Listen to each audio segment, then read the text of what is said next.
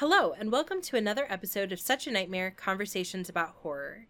As always, I'm Catherine Troyer, and joining me is Anthony Tresca. Hello. This is a podcast devoted to thoughtful discussions about that fine line between the horrific and the horrible. In each episode, we look at a specific horror text that is, for better or worse, giving us nightmares. And we are so excited and thankful to see you here today for our episode on 2020's The Invisible Man. I'm glad that you got that pun in early. I think that's important.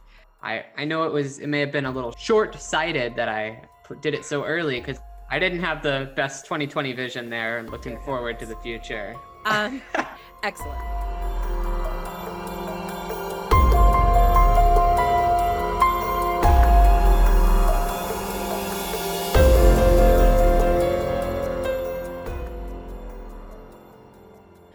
So puns aside, we are breaking with the tradition. We often look at films that are, or books that are a little bit older, so that we've had a chance to sort of see what scholarship and what sort of just responses to the text have been coming out. But Anthony and I wanted to talk about Invisible Man now because we felt like it's a film that is rather, what's the word that I want? Important? Yes, let's go with important. It's a film that's rather important in light of things that happened very much after the film had wrapped and been released, and that is, of course, the COVID-19 situation and just the sense of paranoia, issues of domestic violence, existential dread. Yeah, all of these things that I think we are dealing with in a very real way. This film was giving us that sort of like metaphor to approach long before we knew we were going to need it. And so this, I think... Yeah, just as before, and we are recording this, we are dating ourselves during the COVID-19 pandemic that's currently going on. So we're still recording this in separate locations, social distancing, although we are always striving to improve our audio. So hopefully the audio in this episode sounds a little better than last episode. Yes, the magic of having multiple microphones of quality is definitely going to make a difference. Just work with us as we work through this trying time along with you. All right, so let's kick off this conversation about The Invisible Man with a little bit of academic framework. Yes. Oh boy. I know. Just because we are not together doesn't mean that we can't still talk about scholarship. Oh, no. You thought you were getting out of your scholarship? Incorrect. Never. We're never going to stop. We'll never stop. So, the scholarship that I wanted to bring in, so Anthony and I were bouncing around ideas, and one of the things that we'll be talking about, because this is what the film is about, is domestic violence and things like that. But I think a good framework for getting into that really is this issue of paranoia and how the text, and by extension just sort of horror texts, engage with creating paranoia, and how oftentimes that is a very gendered experience, as the film I think very clearly demonstrates. Yeah. Would you say the name of the book, just because I think it's so like weird and kind of freaky? Yeah, so the book I'm going to be talking about today is Judith Halberstam's Skin Shows, and the subtitle is... Yeah, it's such a creepy sounding title. It's got that creepy alliteration in there. It does, and anything that has skin in it, you're like, ew, it's so gross. And then the subtitle is Gothic Horror and the Technology of Monsters. And what's really important is that the things I'm going to be talking about, I think will feel very timely for The Invisible Man and for some other films, but she is writing in 1995. That's when the book comes out. And so I think it's always just really great to see a text be able to sort of have that longevity in terms of the academic sort of relevance. And I think that's very true. It shows that this author really has like some universality to the ideas that she's expressing.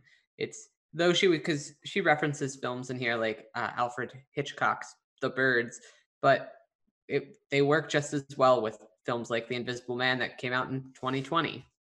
Yes, and perhaps that I think speaks also to what makes The Invisible Man so good, right, is that it is tapping into a richer tradition, an established tradition, and doing interesting things to break us out of that, but also doing some things that I think keep us firmly grounded in what we've come to recognize as being the things that are going to disturb us in horror. Mm-hmm. So I'm going to just read several of her quotes from her that just kind of set things up. And then I think what'll happen is as we begin our discussion about the source of horror, the paranoia, we may come back to some of these. Oh boy, story time. Story time indeed. So Halberstam begins her chapter on paranoia and the Gothic narrative in the horror film by beginning, as one often does, with Freud. I'm going to skip over some of Freud because I can only take him in small doses. This is Freud erasure. How dare you? I know, and it's so sad, but that's okay. You can go. You don't want to look at Freud on your own. You don't want to read from this creepy little man's excerpts. You don't want to like talk about that.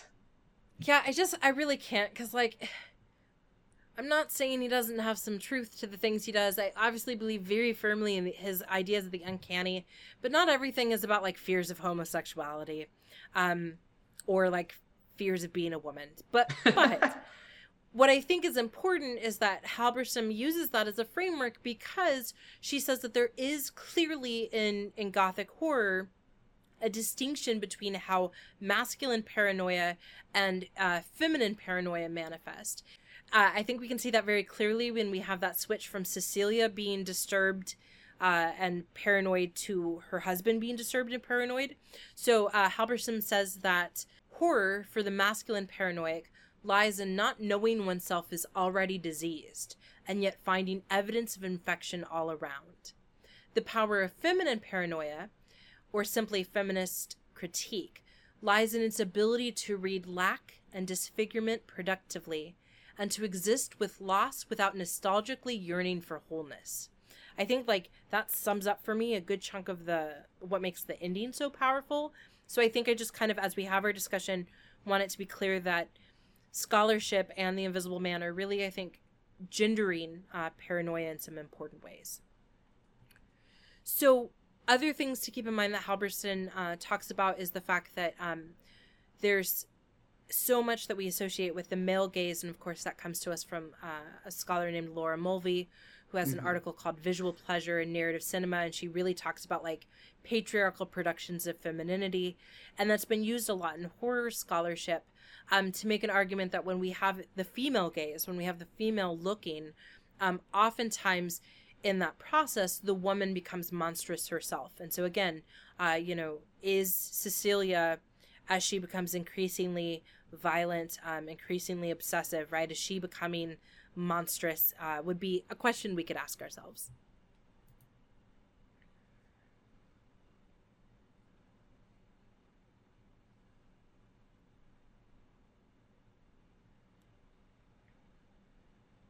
Yes. Isn't it nice when everything just it's fits one together? That we'll keep in mind. Leigh Whannell, So the last couple of things that I want to bring up that again we'll be coming back to some extent. So this is a direct quote from Halberstam. She says, "The women who are not worried about being watched within the horror film very often die. The alternative to paranoia in horror films very often is nothing more than a gullibility and a kind of stupid naivete." And I think that, again, so much of this film encourages us to be paranoid, right? Because we're watching it and we're wondering, like, am I seeing something move on its quote own, right? Is there an invisible presence? And one of the ways that the film sort of encourages us to have this sense of paranoia is by making us listen, right? So fear can be produced from a sound, and in a text where it is about someone who's invisible, we're relying a lot on sound. Yeah, and neutral space. So now that we have our academic background for The Invisible Man, time to get a little just regular background on The Invisible Man. The Invisible Man, it's a 2020 science fiction horror film written and directed by Leigh Whannell. He is an Australian screenwriter, actor, film producer, and director. He's probably best known for writing films that were directed by his close personal friend, James Wan, including Saw, the original from 2004, Dead Silence from 2007, Insidious 2010, and Insidious Chapter 2 from 2013. So Wynell was born in Melbourne, Australia, and he believes that his inherited love of storytelling came from his mother. Isn't that sweet? It is sweet. Yeah, and that his fondness of filmmaking came from his father, who was a cameraman in the television industry. So it's very artistically inclined family. Lee Wynell actually met James Wan when they were both in film school together. And while they were in film school together, they wrote a script that would later become Saw. Lee Wynell is actually, you can not only did he write and help develop this Saw film, he's actually in the film. He's one of the main characters. He plays Adam in the film. Interesting. So yeah, he was he's done a lot of acting and like bit parts and smaller roles, but he's one of the leads in the Saw film which James Wan directed, Lee Wynell wrote and starred in. So I thought that was interesting to include. Yeah, and when you think about like his pedigree, right, or his resume, you can see how the Invisible Man, everything he was kind of doing before, was allowing him to develop a skill set, either in terms of writing or directing, that he would then use to, I think, pull off some really masterful things in The Invisible Man. Yeah, and I think that I have found really interesting about Lee Wynell is his ability to improve himself every time he does something. So he made his directorial debut on the sequel to the Insidious film, Insidious Chapter 3 in 2015. Oh, yeah. I remember this now. It's not a bad one. No.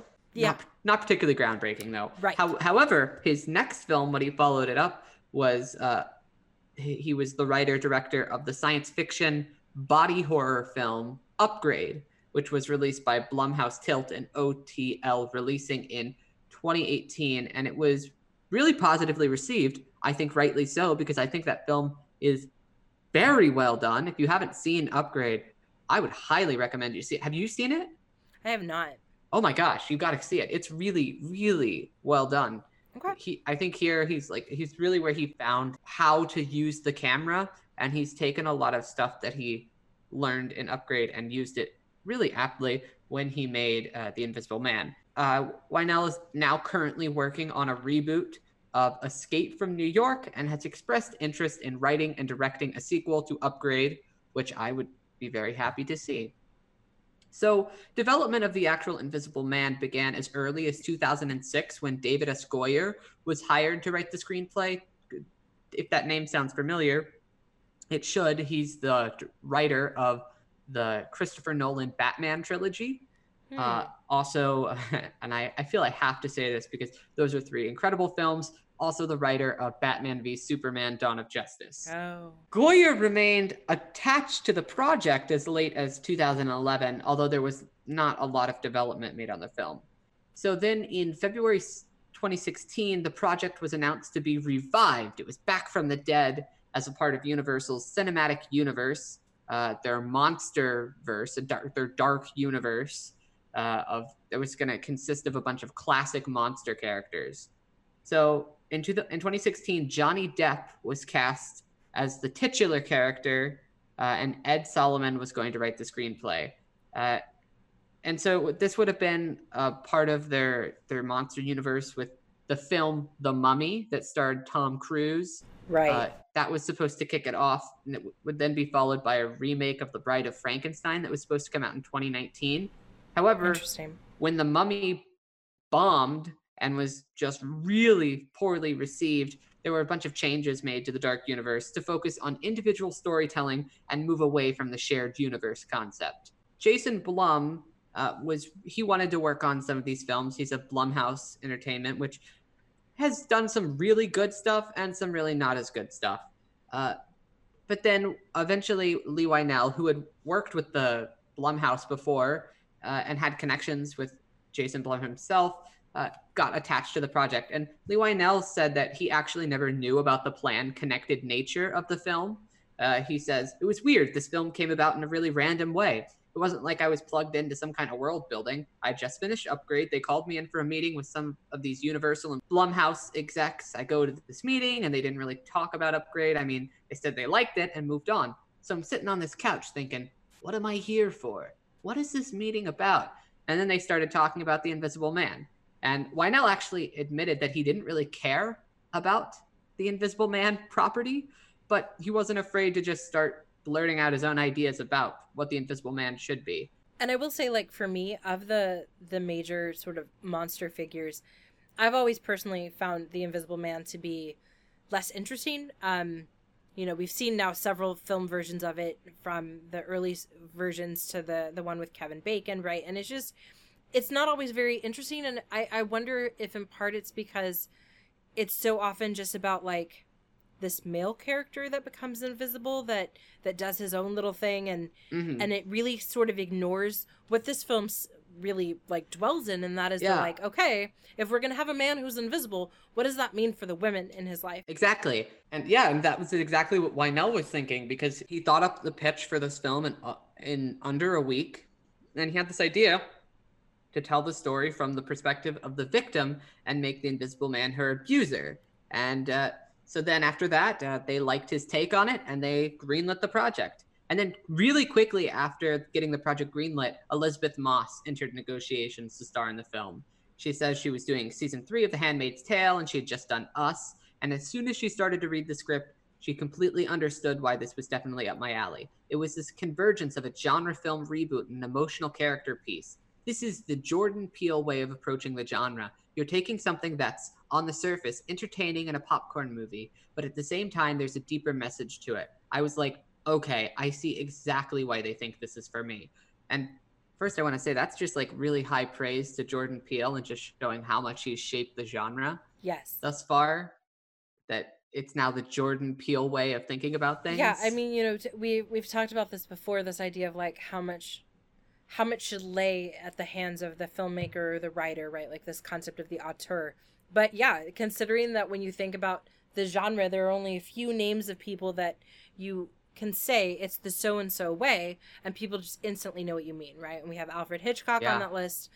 George Romero is certainly on that list. Stephen King is not, he's not a filmmaker, but the Stephen King way, absolutely. Certainly, you know exactly what you're talking about. Exactly. And I think Jordan Peele he's only made really 2 horror things, 3 if you count The Twilight Zone, but he's certainly entered this top tier. Yeah, he's helped produce a needed paradigm shift, one that I think allows us to be in a place for this version of the Invisible Man to emerge. And so this version of the Invisible Man was theatrically released in the United States on February 28th, 2020 by Universal Pictures. But on March 20th, it was one of the many films that was prematurely released to streaming platforms for rent in response to the coronavirus pandemic that's currently going on. It was pretty successful, even though it was only in theaters for a short time. Made a worldwide total of $124.5 million, and this is against a budget of $7 million. Yeah. So it had already made its money out in theaters, even though it was pulled before even being in theaters an entire month. And so it did well by itself. Yeah. And the reception to this film was very positive. Rotten Tomatoes critic score gave it a 91%. Audiences gave it an 88. Metacritic score is a little lower, but still relatively positive. Critics gave it a 71. Audiences a 7.0. So, like, they're pretty much in agreement there. It's a very well-received film. And this is just an interesting tidbit. In November of 2019, before this film was released, it was announced that there was going to be a spinoff film developed by Elizabeth Banks about the female counterpart to the Invisible Man, called The Invisible Woman, based off of the Invisible Woman from the 1940s. Which means, you know, in like 10 years, when that film finally goes through all of the... I've just been so amazed every time you give us the introduction, like, how long it takes for things to happen, and then how all of a sudden everything happens in like 5 minutes. Yeah. And so, you know, in 10 years, we can talk about The Invisible Woman when it finally makes its debut under totally new directors, writers, and names associated with it. Yeah. So Leigh Whannell actually, so people have been asking him since at the end of the film, spoilers, obviously, at the end of the film, when Cecilia takes the invisible technology for herself, if this means that there's sequels planned. But Leigh Whannell is just like, I don't know. He admits that he never thinks about a story beyond the borders of the story. Like, I never think, okay, what does she do after that final scene? It's almost like when a story ends, it ends. So in my mind, there's a cathartic moment for Elizabeth Moss's character, but I'm not sure what she does yet. Uh, and so while he says Cecilia's future is unwritten, Wynell says the ending of The Invisible Man is certainly a new beginning for the character, but he's pretty sure she's not going to go on a killing spree anytime soon. He says, I think her actions are probably not a pattern. She's probably just getting rid of this one problem. It's like a tumor that she's cut out of her life. I was just going to say, I certainly agree that with his assessment that I don't think this character has any desire or need to become, some sort of like rampage killer. Maybe a vigilante killer. I could see that. Protecting like women who have been affected by domestic abusers. Yeah, exactly. But I think it is important to nevertheless acknowledge how the film forces us to reconcile the ending. So at the end of the film, we see Cecilia's friend, the police officer, James, giving her that look that, he's aware of what she's done, and he's certainly in his much more sort of strict, moral black and white compass world, not okay with it. And to go back to what Halberstam was saying, the moment that the woman is the one looking, right, which at the end she is, because she's seeing things, and the male now has to be paranoid, the husband, is the moment that we open the door, at least, to the interpretation that the female is no longer victim. She's potentially a monstrous figure herself. Yeah. And so I think it's important that even if she doesn't do these things in the future, even if we say that this is the end of the film and this is the end of this story of this imaginary character, I don't think we can completely just say that the ending just wraps up and that we don't have to think about it anymore, right? Like, I think that we need to acknowledge that the ending of the film turns her into the thing that we have spent the entire film fearing. Someone who has the power to be invisible and to enact their version of justice, because that's what the husband's doing. His is just gross and predatory, but again, I think that's a really intriguing and important part of the end of the film that we can't ignore just because the story's quote over. Yeah, and I think that that's certainly definitely a valid way to read and interpret the end of the film. It's just and I think this is one of those cases where what the creator says about the film itself doesn't actually matter. Like, just because in his mind it's over doesn't mean that it's over for us thinking about it and like the implications of it. Or maybe, well, so I feel like it was a little hard. It's a little harsh to say like that it doesn't matter, although we've said that about other people too. I think it's that it matters only in that it is one of many ways that we can and should read this text. Yeah, and I feel it's a very like, that's like how writers view things, because they're like, well, the story I've done, I've told it, it's finished, so that's the end. But yes, often good pieces of literature and film sit with you and stay and just like permeate in your mind a lot longer than that. And so obviously we are thinking about this and the implications far after the writer is, because the writer is so focused on the story world itself. Right. Whereas we don't have to be as focused on the story world. We can think of the larger implications in all of this and whatnot. Absolutely. And I think too, so both of us saw this film in theater before COVID-19 closed all movie theaters. Exactly. And that means that we experienced the film originally in a sort of pre-COVID rich situation. Yeah. Certainly. But this film came up pretty fast when we were thinking about films that would allow us to sort of think about the world that we're currently living in. This film was really high on that list. And also, admittedly, just because I wanted to talk about it. I mean, so that's certainly some of it, but it was also because we were acknowledging that, like, the issues of paranoia, the issues of, like, at what point do victims become monsters? Like, there was just so much of it that seemed very, very relevant. Mm-hmm. Yeah, exactly. Before we get into those larger conversations about stuff that's going on, let's talk a little bit about what we liked about it. What we liked, what we didn't like, and then we can go into more specific things and applying frameworks. So there are two things that I like about this film. There's my only memory of two things? No, okay, let me rephrase that. There are two types of things that I like about this film. One of them is associated with my initial viewing experience, and then one of them is associated with just like some of the great things the film is doing. So first, when I saw this in theater, it was like on a Tuesday evening or Monday evening, so there was not very many people in the audience, and it was, you know, like near the beginning of everything where people were beginning to isolate and stuff like that. So it was just like us and a few other people, and the audience that I was with were some of the dopiest people I've ever like been a part of a viewing experience for, and it was actually like rather delightful. So there was a older couple that I don't think like understood what the film was, because at points, like, so when she has all that money that she's giving to James's daughter, Right. really loudly, one of the people was like, "Where'd she get that money from?" Even though the film had just explained it. Even though the film had just explained it. And I was like, it's okay, you know, maybe they just weren't listening in that moment. But then there was another moment where Cecilia is yelling in the house, "Where are you? Like, where are you?" And we have some non-diegetic music playing over, piano playing. And again, really loudly, the same person was like, "He's playing the piano right now." And I was like, oh gosh, this is just delightful. They also fell asleep at one point and were snoring very loudly, and you could hear them from like 7 rows away. I am glad I was not in the theater with these people. I feel like I would have been very annoyed by them. I would have been annoyed if it hadn't been so funny, because it was just like, how do you not, I don't understand what's happening. So there's not, but then the film itself, right? Elizabeth Moss is a fantastic actress at whatever she's given, and it doesn't matter how limited the role is or how small it is, she makes it into a real person. Yeah. I thought that the way that they made the Invisible Man was lovely. It was nice to not have it be some like, and I drank a solution that had a little bit too much salt, or, you know, like something like that. Yeah, it wasn't a potion. It wasn't a potion. It was very real Exactly. world.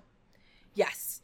I thought there were some interesting, I don't know if homage is quite right, because I'm not sure. I haven't read anything that said that he was particularly giving attention to this, but the opening sequence in particular, when she's trying to escape, really reminded me of the opening scene in the, I don't remember what year in the 90s it came out, but Sleeping with the Enemy with Julia Roberts.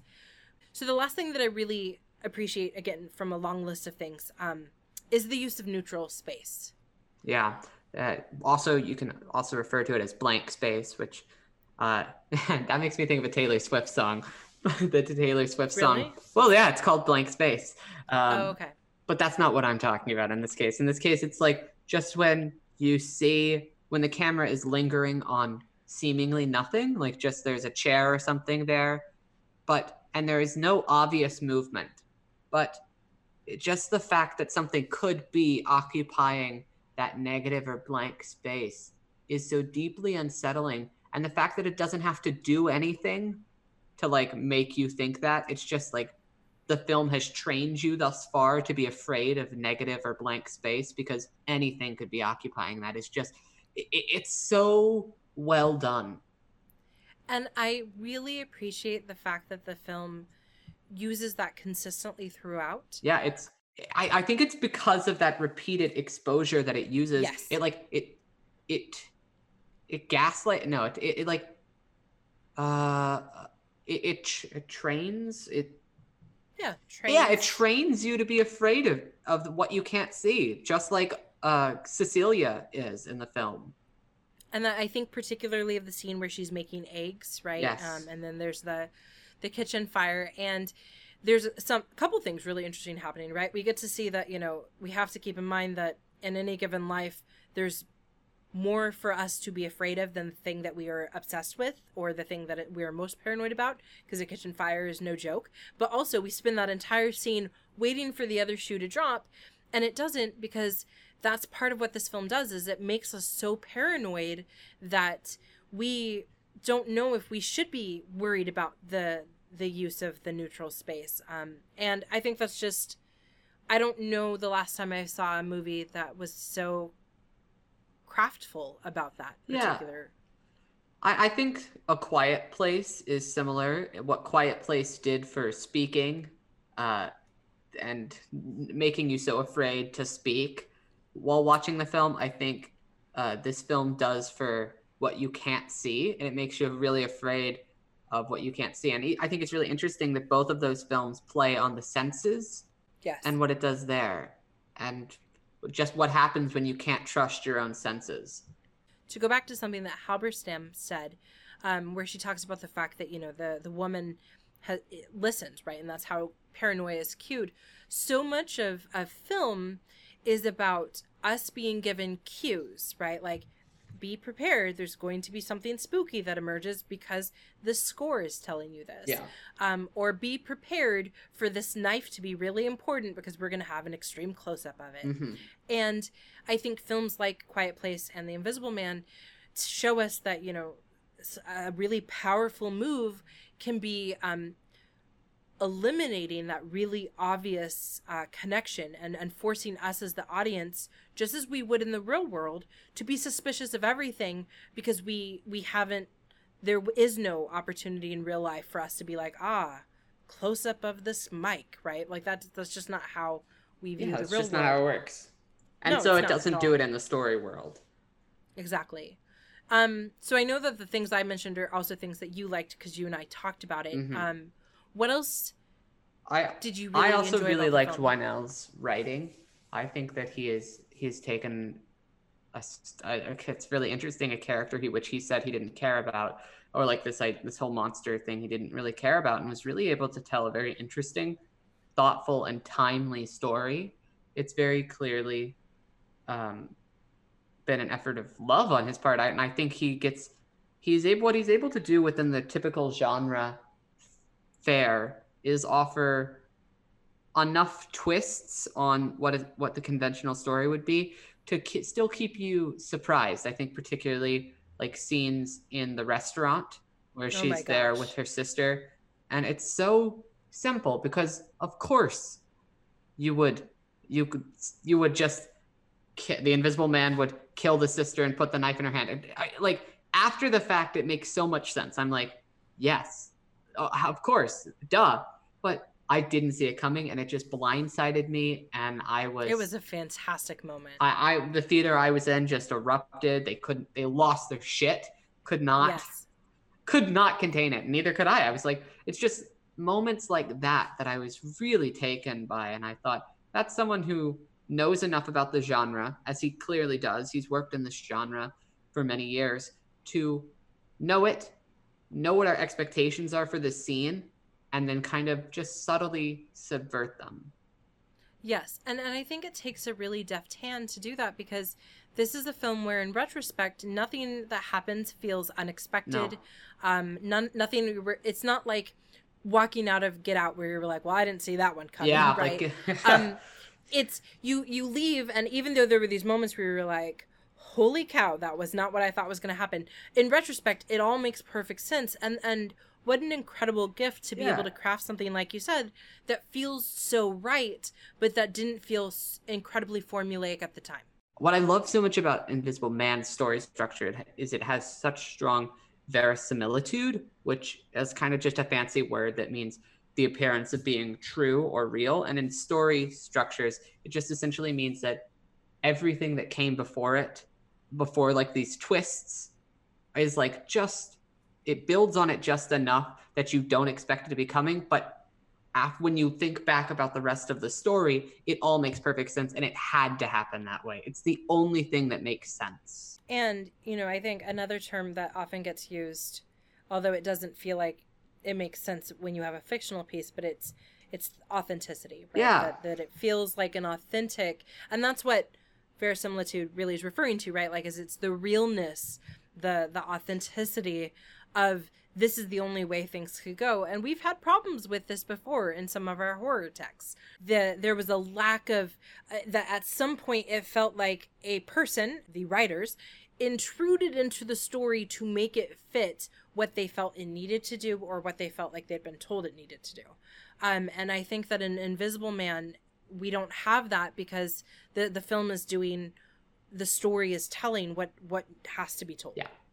I've said this before, and I always, like, every time I say this, I'm always paranoid myself that, like, I'm somehow going to create somebody who's going to make me be my own version of hell. But this is also just one of the things that I find personally very terrifying, this idea that no one will believe me, and that, I will be this sort of Cassandra figure, which, again, is a sort of repeating component of the COVID-19 situation, but that I will be aware of something and no one else is listening to me. And if I were to have any real complaints with the film, it actually does sort of connect with the, like, I understand super duper that, Anthony, if you were like, hey, someone's in my house and I can't see them, and I'm pretty sure that it's, you know, my ex, and this is like the first time that I'm hearing about your ex being super abusive, right? Like, I'm gonna be like, that's nice, Anthony.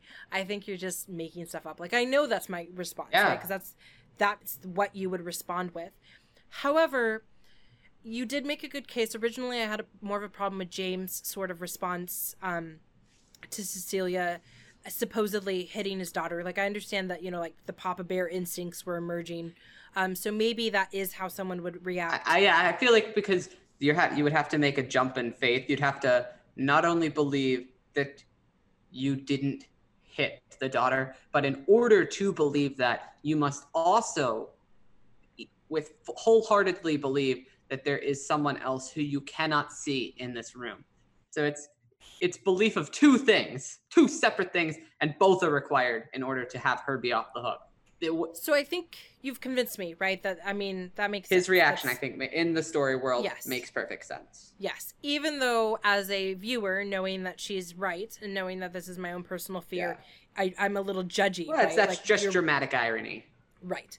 But I do have much more of a problem with, I think, the sister's reaction, in two parts, for two reasons. One, I realized that they were estranged, but also, you know, this is her sister. That should count for something. But like, it's an email. Emails can be sent by anyone. And even if nobody but Cecilia sent that email, if somebody came to me and said, I didn't send it, I'm so sorry, I don't know what you're talking about. I just, in that moment, in that performance that Moss gave, I just feel like the sister should have been a little bit more, okay, well, clearly this is a mental illness then, right? Like, I just felt like there needed to be more fractures to get us between the, you're saying crazy things and I'm going to cut you out of my life. Yeah, and I can see that one. I see that one way more than I see, like, having problems with James's response to her. I think the sister's response doesn't make a ton of sense. I think you have to believe wholeheartedly that they've had these problems before and she was just done with it. Yeah. But that's me making up that defense for the film. That's not what the film actually presents. Right. But, you know, I mean, we're talking little tiny things. I don't think that there's anything, you know, one of your and my biggest sort of like things that we hark back on is source of horror, and I think this film has a very consistent message. It's so very clear. But we've talked about this before. Sometimes I think in the films where it's not clear, it's because they worried that it wouldn't be nuanced enough of a film, or it wouldn't be sort of like rich enough of a narrative. But this is a good example of, like, you can take a source of horror, paranoia, and you know, domestic abuse, and it's complicated, it's multi-layered, but it's still always going back to that same sort of level of what makes this film really terrifying. Yeah, and I think this film, in viewing it in now, is also particularly terrifying, horrifying, if you will, such a nightmare, if you will, because we're seeing rises in domestic abuse in these isolation times, which was essentially what happened to Cecilia. She was isolated in that house with her abuser, Adrian, for so long, and she wasn't able to get out. And then when she got out, she still wasn't safe, which is kind of what is happening right now with COVID-19, because if you get out of your house where your abuser is, you go out into the world where there's this pandemic going on and this infectious disease that could still kill you at any moment. So there's that paranoia that's built in. So I think that this film, despite being released and made well before COVID-19 had infected everyone's mind and was everywhere on the earth, it works really well in a reading in a post-COVID-19 world. Yes. And I think that the fact that, you know, at the end of the day, that she's justified in her actions. I think the fact that one of the things that's very disturbing about this film is the realization that the systems we have in place are not built to handle this paranoia being actual, right? Mm-hmm. One of the things that Halberstam talks about is, she says, paranoia, furthermore, has the peculiar property of tending to produce the reality it fears. And we see in Invisible Man that, you know, this is that her paranoia of like, I think I'm being watched, I think I'm being, you know, it becomes the reality. She is being hunted, but it's not a reality that the system, the police, the medical people are prepared to handle. And again, that's very real to our current situation. Frighteningly real. Yes. So we're going to kind of keep strong with our investigations of how the horror genre has given us metaphors and lenses by which to view our current life. And so up next is 2006 Bug. So we hope that between now and then you will watch that film and join us for our discussion of Bug. In the meantime, be sure to share our podcast with your friends, like this thing that we do on the digital platforms. Also follow us on our social media pages. And feel free to tell us about films that you would like us to investigate. We already have had requests and we are building them into our schedule. Yeah. So we would love to hear not just what you'd like to hear from us, but what are your thoughts about the films that we're talking about? Yeah, and we'll try to respond to you and get back to you. Thank you so much for listening as always, and we'll see you here next time for our discussion of Bug.